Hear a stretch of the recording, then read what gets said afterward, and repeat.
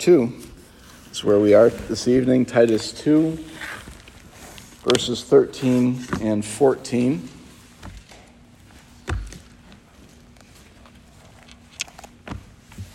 And what we're talking about this evening is, well, I guess I'll just give you the title right up front.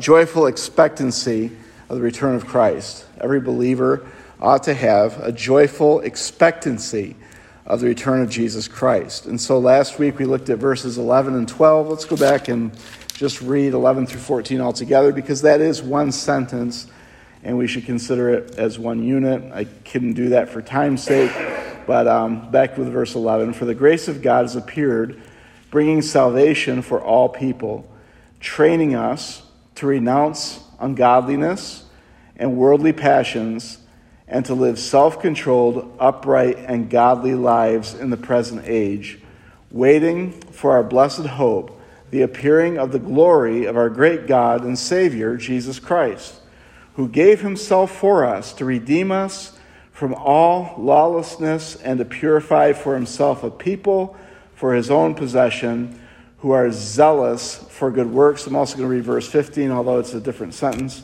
It does conclude the chapter. Declare these things, exhort and rebuke with all authority. Let no one disregard you.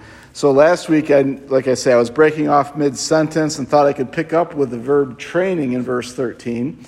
However, according to Hendrickson's commentary, training falls in the same list under living in verse 12. You go back there to verse 12, it tells us how we should live. Self-controlled, upright, godly lives in the present age, in the sense that waiting modifies how we live. So with that in mind, the main idea of this part of Paul's long sentence is, one way we are trained by the grace of God is to live expectantly for the return of Christ. You received grace, you've come to faith in Christ, you should be living differently according to verse 12, but you should have a different attitude in verse 13 and 14.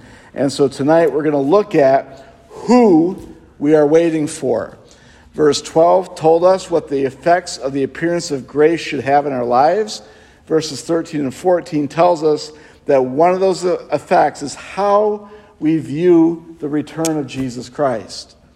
One of the great errors of American theology in particular is our obsession with the details regarding the return of Jesus. We get all obsessed about all these little details that we seem to forget who is coming back. That is the point of the doctrine. A good solid understanding of eschatology is going to be that we're talking about the return of Jesus. He's what matters in all of this. And so if we would grasp the who, that's far more important than the when, for sure, or even the how, right? That is what matters, is the who, not the when or the how. If American theologians and pastors and Christians could get this right, it would change everything. If we would adopt the view of Titus chapter 2, verses 13 and 14, it absolutely changes everything as to what we think about the return of Christ. So if we get the who, we'll have strong motivations to actually live out the commands of verse 12.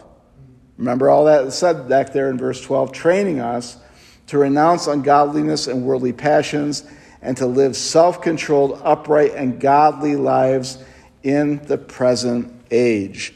And so strong motivation comes if you understand the who's coming back. So let's take a look at this. We're going to look at, really this is just one point. There's one point and then a whole bunch of subpoints, but this falls under the how do we live, that whole list that we looked at last time.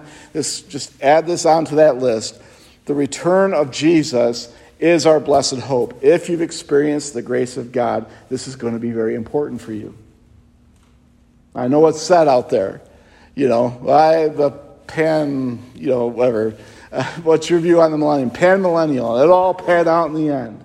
I understand that sentiment more and more all the time, but understand that what does matter is it's about Jesus. The return of Jesus is our blessed hope, and so eschatology does matter in that sense. So we're going to look at several facts here. The first fact, I'm just going to say this, and I know that this could be controversial in some places. I don't think it'll be too bad here. But what it says there in verse 13 just starts out with it, waiting for our blessed hope. What is that blessed hope? I'm going to start with what it's not. And what it's not is the rapture. This is not talking about the rapture. I grew up in dispensationalism.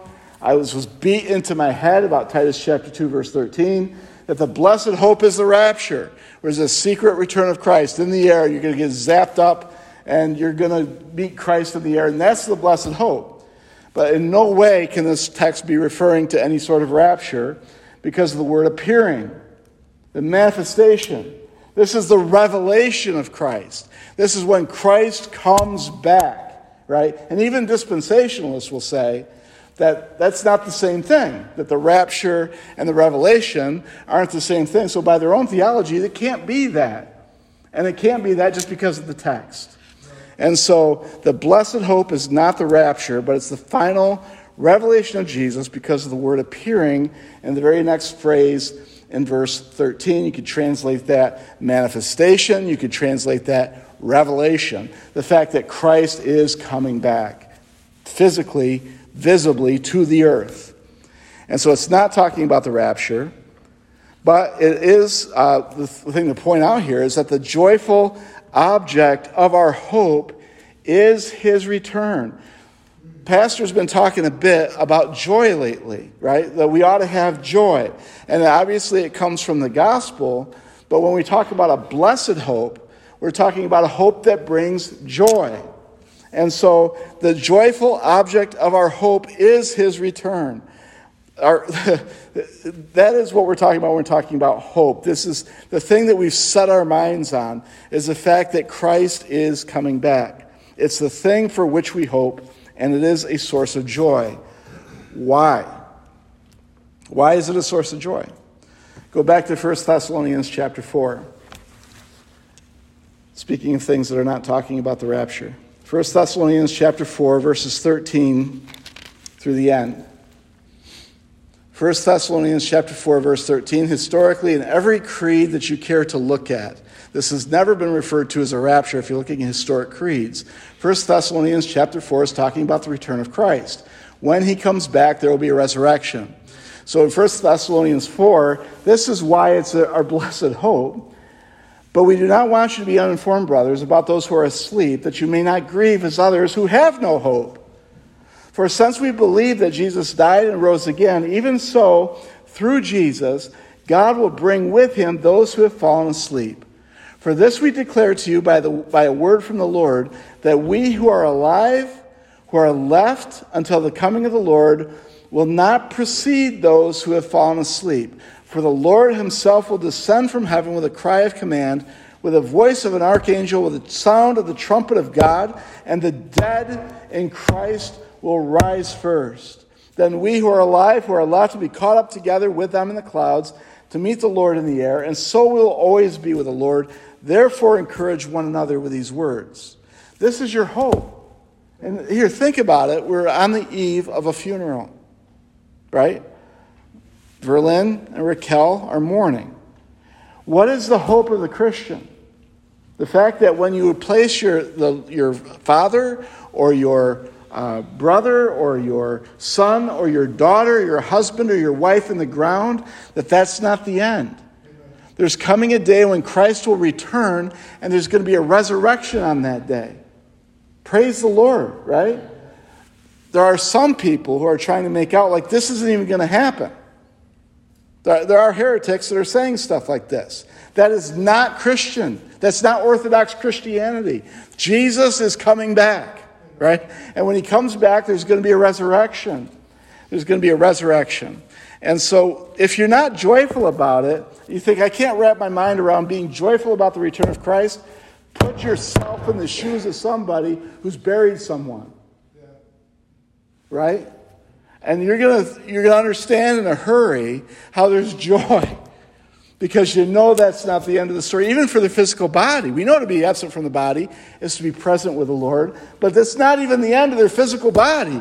The Lord, just like Jesus rose again from the dead, 1 Corinthians 15, there's going to be another resurrection. And we're going to be resurrected with perfect bodies. What an incredible hope that is. You can drive by a cemetery, right? And you can think about all those dead people in the cemetery. Those that are in Christ will rise. There's joy in that. It's blessed. There will be no more death when he returns. No more. Gone. That should give you some joy. Aren't you sick of it? If you've lost somebody, aren't you sick of it? But it happens to everybody. 10 out of 10 die. It happens for every one of us. But one day it will be over. It will end. Christ is king. He will rule and reign. He will physically return. 1 Peter 1:3 says, "Blessed be the God and Father of our Lord Jesus Christ.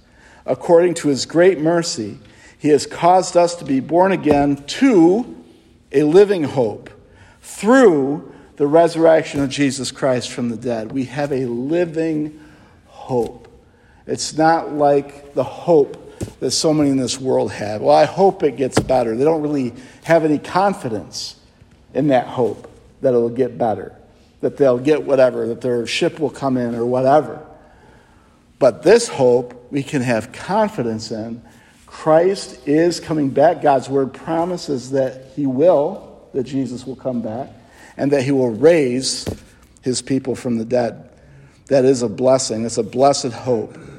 So it's the joyful object of our hope is his return, and as a result, what the text says is that we wait with expectation. We wait expectantly. That's what it's talking about here, where it says waiting for our blessed hope. That's where I'm getting that from. Translations will translate this with expectation of his return, looking forward to his return, looking for his return. So all of these things are talking about an expectation. A key part, and this is where it gets tricky. So I'll just say it gets tricky for me, all right? Where I stand on my theology, where I have stood anyway, on my eschatology. This is where it gets tricky. Because do you have an expectation that Christ is coming back? Or does your theology rule out any possibility of it happening anytime soon? Because if it does that, if it rules out any possibility, you got a problem. It's talking about expectant, being expectant that it's going to happen. Bear in mind, this is a fruit of the appearance of grace in our lives from Titus chapter 2, verse 11. Such a person who has been impacted by the grace of God in Titus 2, verse 11, has been changed. They are no longer enamored with this world. They're not. You get joy from thinking about the appearance, not of something in this world, but you get joy when you think about the appearance of your master. That's the whole point of this text. So whatever your eschatology is, if it's not doing that, there's something wrong. There's something wrong with that eschatology. And so you have to consider that. The text says what it says. Because we get joy from that because we love the appearance of him more than anything else. That's what this text is teaching. The grace of God that brings salvation has appeared to all men, teaching us to do all these things. How we live in verse 12, with a result in verse 13, that we are excited and expectant about the return of Christ.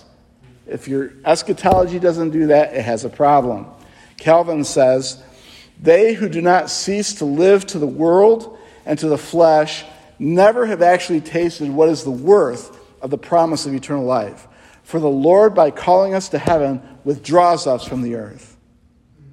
There is a sense in which we don't have anything here. This isn't, we sing it all the time, we're just passing through. That's really true. You are not going to live forever, right? And so keep in mind that our focus is Christ. Our focus is not anything, like the writer of Ecclesiastes would say, under the sun, right? It's not anything here. Our hope isn't even something up in heaven like materialistic in heaven. It's not about stuff. It's about a person. Who? Remember? Christ. I'm not sure any of the eschatologies get this right, really. So it's the glorious manifestation of our Savior God. This is the next point. It's the glorious manifestation of our Savior God, Jesus Christ. The next part of verse 13. The appearing of the glory of our great God and Savior, Jesus Christ. Now, I got to say this because it's an issue. Some translations make this sound like the two persons of the Trinity separately. So they'll make it out to be like God the Father and Jesus Christ, okay? They appear to be separate in some translations, but because of a specific Greek grammar rule called the Granville-Sharp rule, God and Savior both refer to Jesus Christ. This translation is correct. And what it's saying is, what this is another wonderful proof of the deity of Jesus Christ, because what? He's coming back and he's called God here in this text. And so you have a proof of the deity of Christ in this text. The Arian heresy, which the Jehovah's Witnesses are basically a part of, like to try to break this up and split the names up. And they'll say, aha, see that? Not the same. We can throw out the Trinity and we can throw out the deity of Christ. Wrong. This text is clearly teaching that Jesus Christ is God, just like so many other texts in the New Testament. The word appeared is a verb. The word appeared back in verse 11 was a verb. Here, the word appearing is a noun. You could translate it appearance, and it's another proof that Jesus is in view here and not the Father, because the noun never refers to the Father in the New Testament. It's always talking about Jesus. So the appearing here isn't God the Father separately. This can only be talking about Jesus, because every time that appears, you're talking about Christ. It's the appearance of Jesus, God. Now, what's that going to look like? It's going to be glorious, because he's God. Remember when you're reading the Bible, whenever God shows up, you've got this created light that surrounds the throne room of God. Remember that? And God is obviously glorious. He's eternal. He spoke everything into existence. And so when Jesus comes back, it's going to be incredible. And that's the language here in the text, because this appearance of Jesus is the conclusion of all of human history. Everything is wrapped up when this happens. It's done. When Jesus comes back, it's over, game over. And he is everything. And he's called in the text great. The appearing of the glory of our great God and Savior, Jesus Christ. He's called great because everything that has come before this point in history is minuscule in comparison. You think about the greatest empires. You think about the greatest celebrities. Whatever, gross, right? Think about all the greatest, whatever you want to think is great. You know, football teams, not the Bills. The thing is that Christ is so great that the rest of it is garbage, no matter how great that stuff looks like in human comparison. He is the great God and Savior, Jesus Christ. All that this world deems important, all who this world deems important, have become microscopic midgets in comparison to this one and only God-man who died for sinners, rose from the dead, and at this point will have returned. He is great, and he is glorious. The Complete Biblical Library says Jesus presently exhibits his glory as the living and ascended Lord, and that is glorious. But when he returns, his glory will be fully revealed at his return, and the whole world will see it. 1 Peter 4, verse 13 says, "But rejoice insofar as you..." Now, get this. He's talking to people suffering. Peter is, in 1 Peter 4, verse 13. He's talking about the suffering church. In 1 Peter 4:13, what does Peter say to the suffering church, not the victorious church? What does he say to the suffering church? But rejoice insofar as you share Christ's sufferings. Why? That you may also rejoice and be glad when? When his glory is revealed. When he comes back. The church will always suffer. Take a look around. I just shared a post today on Facebook about how in Canada, there's been 100 churches that have been burnt to the ground in Canada. 100. And Trudeau is not talking about it at all. He hasn't made one speech about this fact. You basically have a hate crime going on, and they're burning churches to the ground, and their prime minister is not even talking about it. We shouldn't be surprised by that. Because isn't that what Jesus said? They hated me, they're going to hate you. That's what he said. And so we must grasp this, that this suffering that we see all around us is going to end. This persecution of the church is happening all around the world. Some places the church is strong, some places it's weak. But one day it'll end. When will it end? When Christ returns. So it's a glorious manifestation of our Savior God, and it just gets better. This is an amazing text in verse 14. We are reminded here in the text that Jesus is an amazing Savior, aren't we? He's an amazing Savior who gave himself for us to redeem us from all lawlessness and to purify for himself a people for his own possession who are zealous for good works.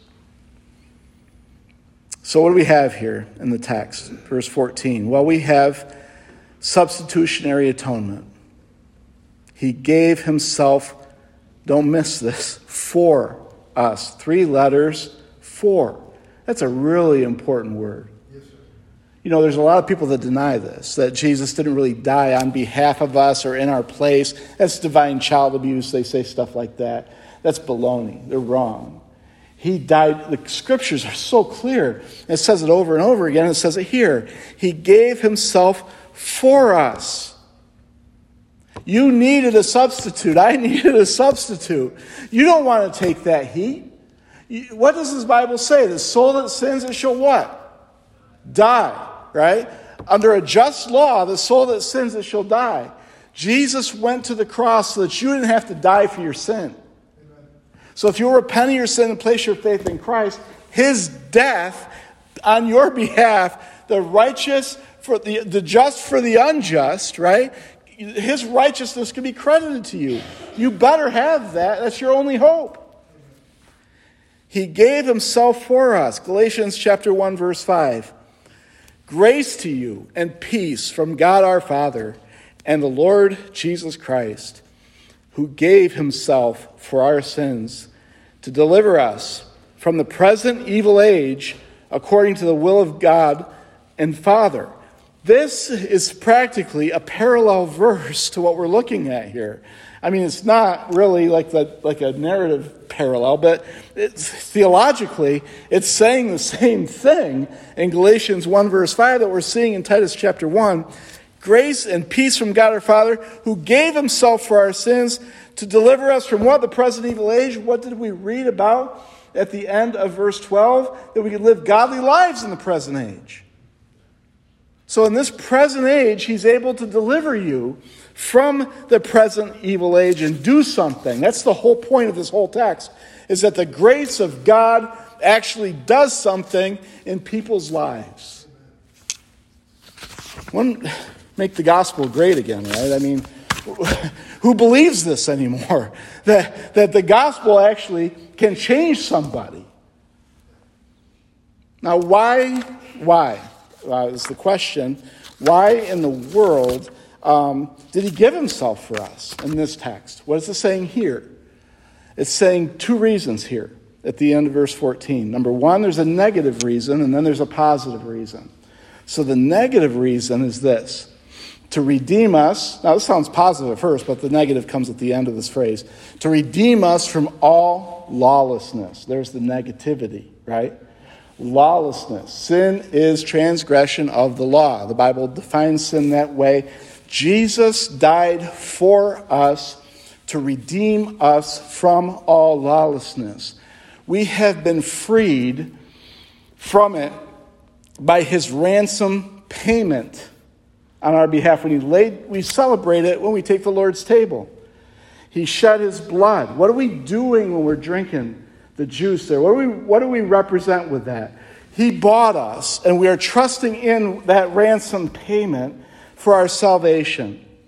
We've been freed by that ransom payment. Thayer's lexicon says that the word redeem means to deliver from evils of every kind, internal and external. All the evil that's around us, but the evil that's within us. Mark chapter 10, verse 45, Jesus said it. For even the Son of Man came not to be served, but to serve and to give his life a ransom for many.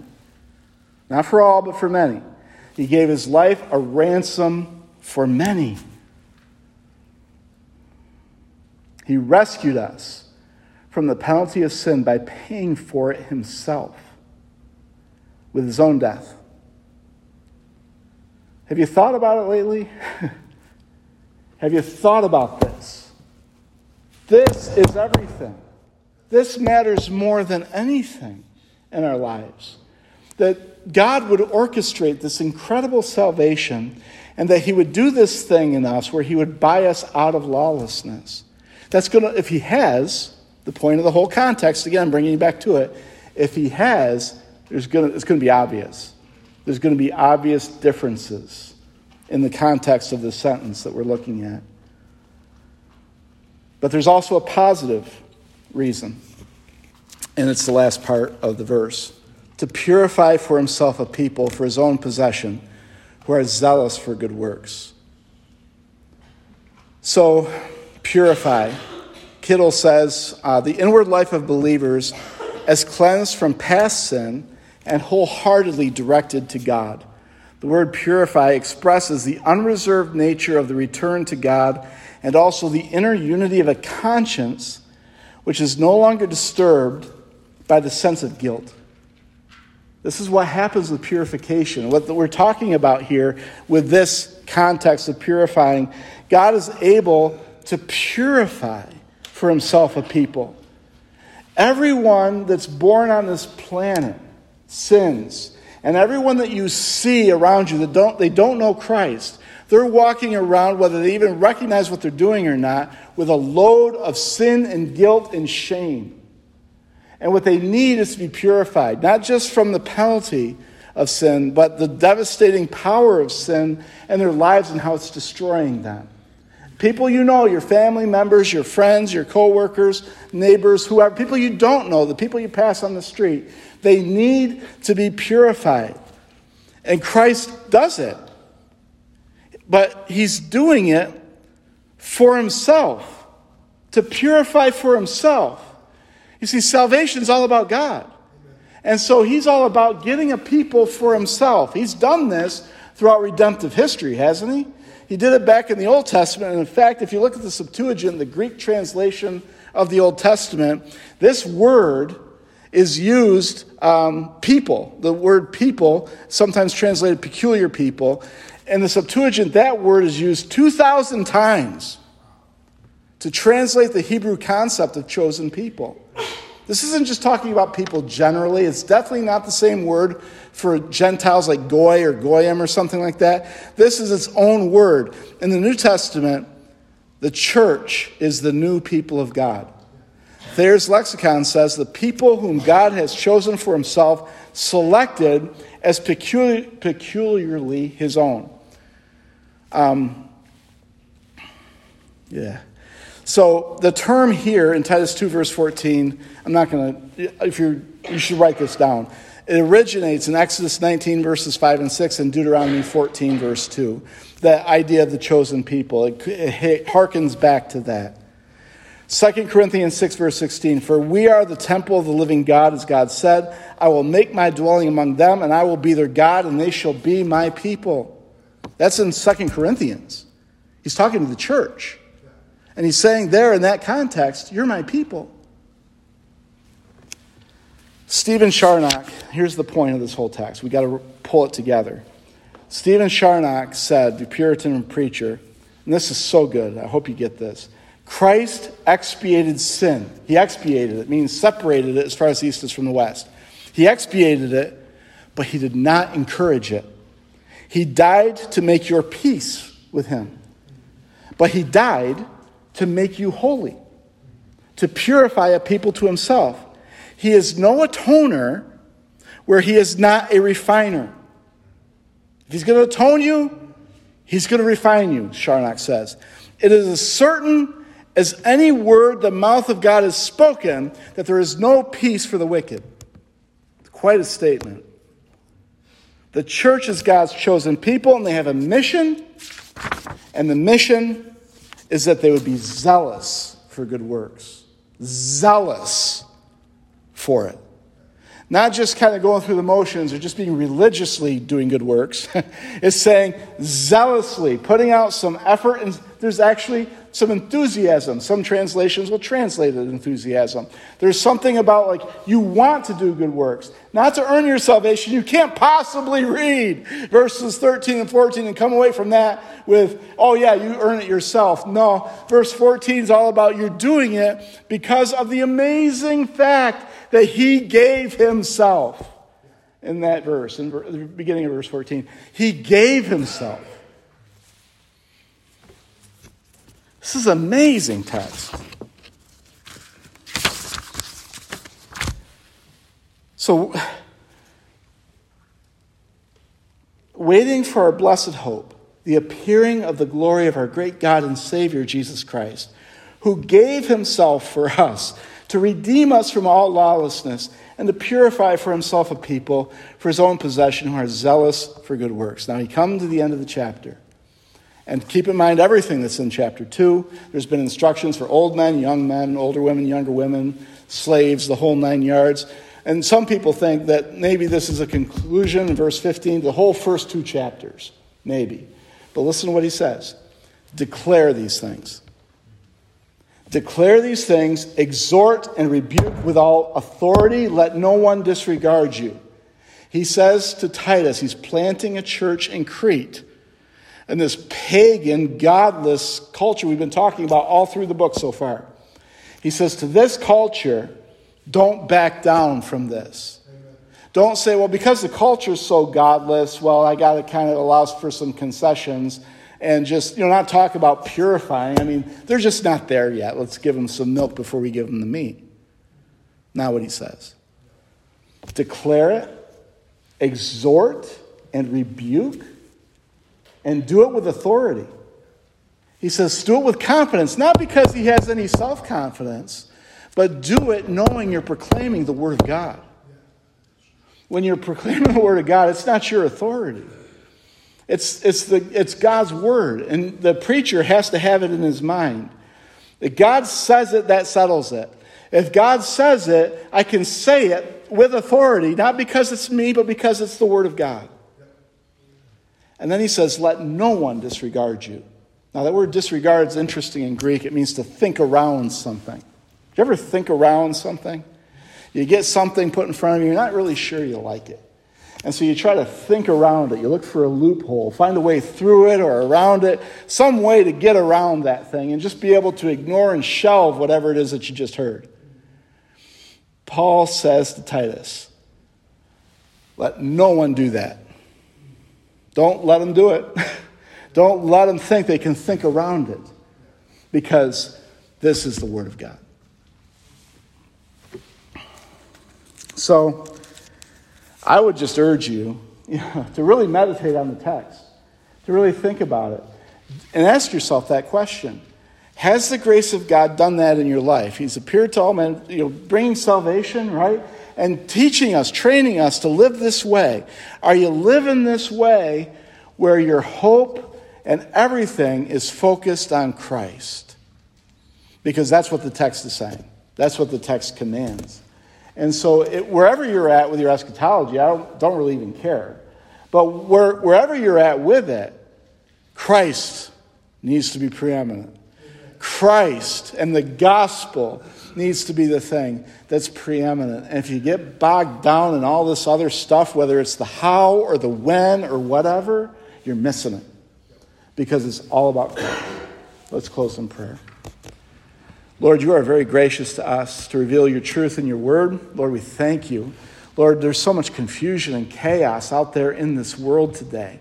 And Lord, I pray that you would just intervene, that you would step in and help us as Christians not to get sucked into this confusion that's out there about all these different views. But Lord, help us to be very certain about one thing. We know who is coming back. We don't know when, we don't know how, but we know that he will return. Lord, I pray, Father God, that you would help us to repent if we have gotten into thinking that has taken us away from the glorious who of Jesus when he comes back. We pray it in Jesus' name. Amen.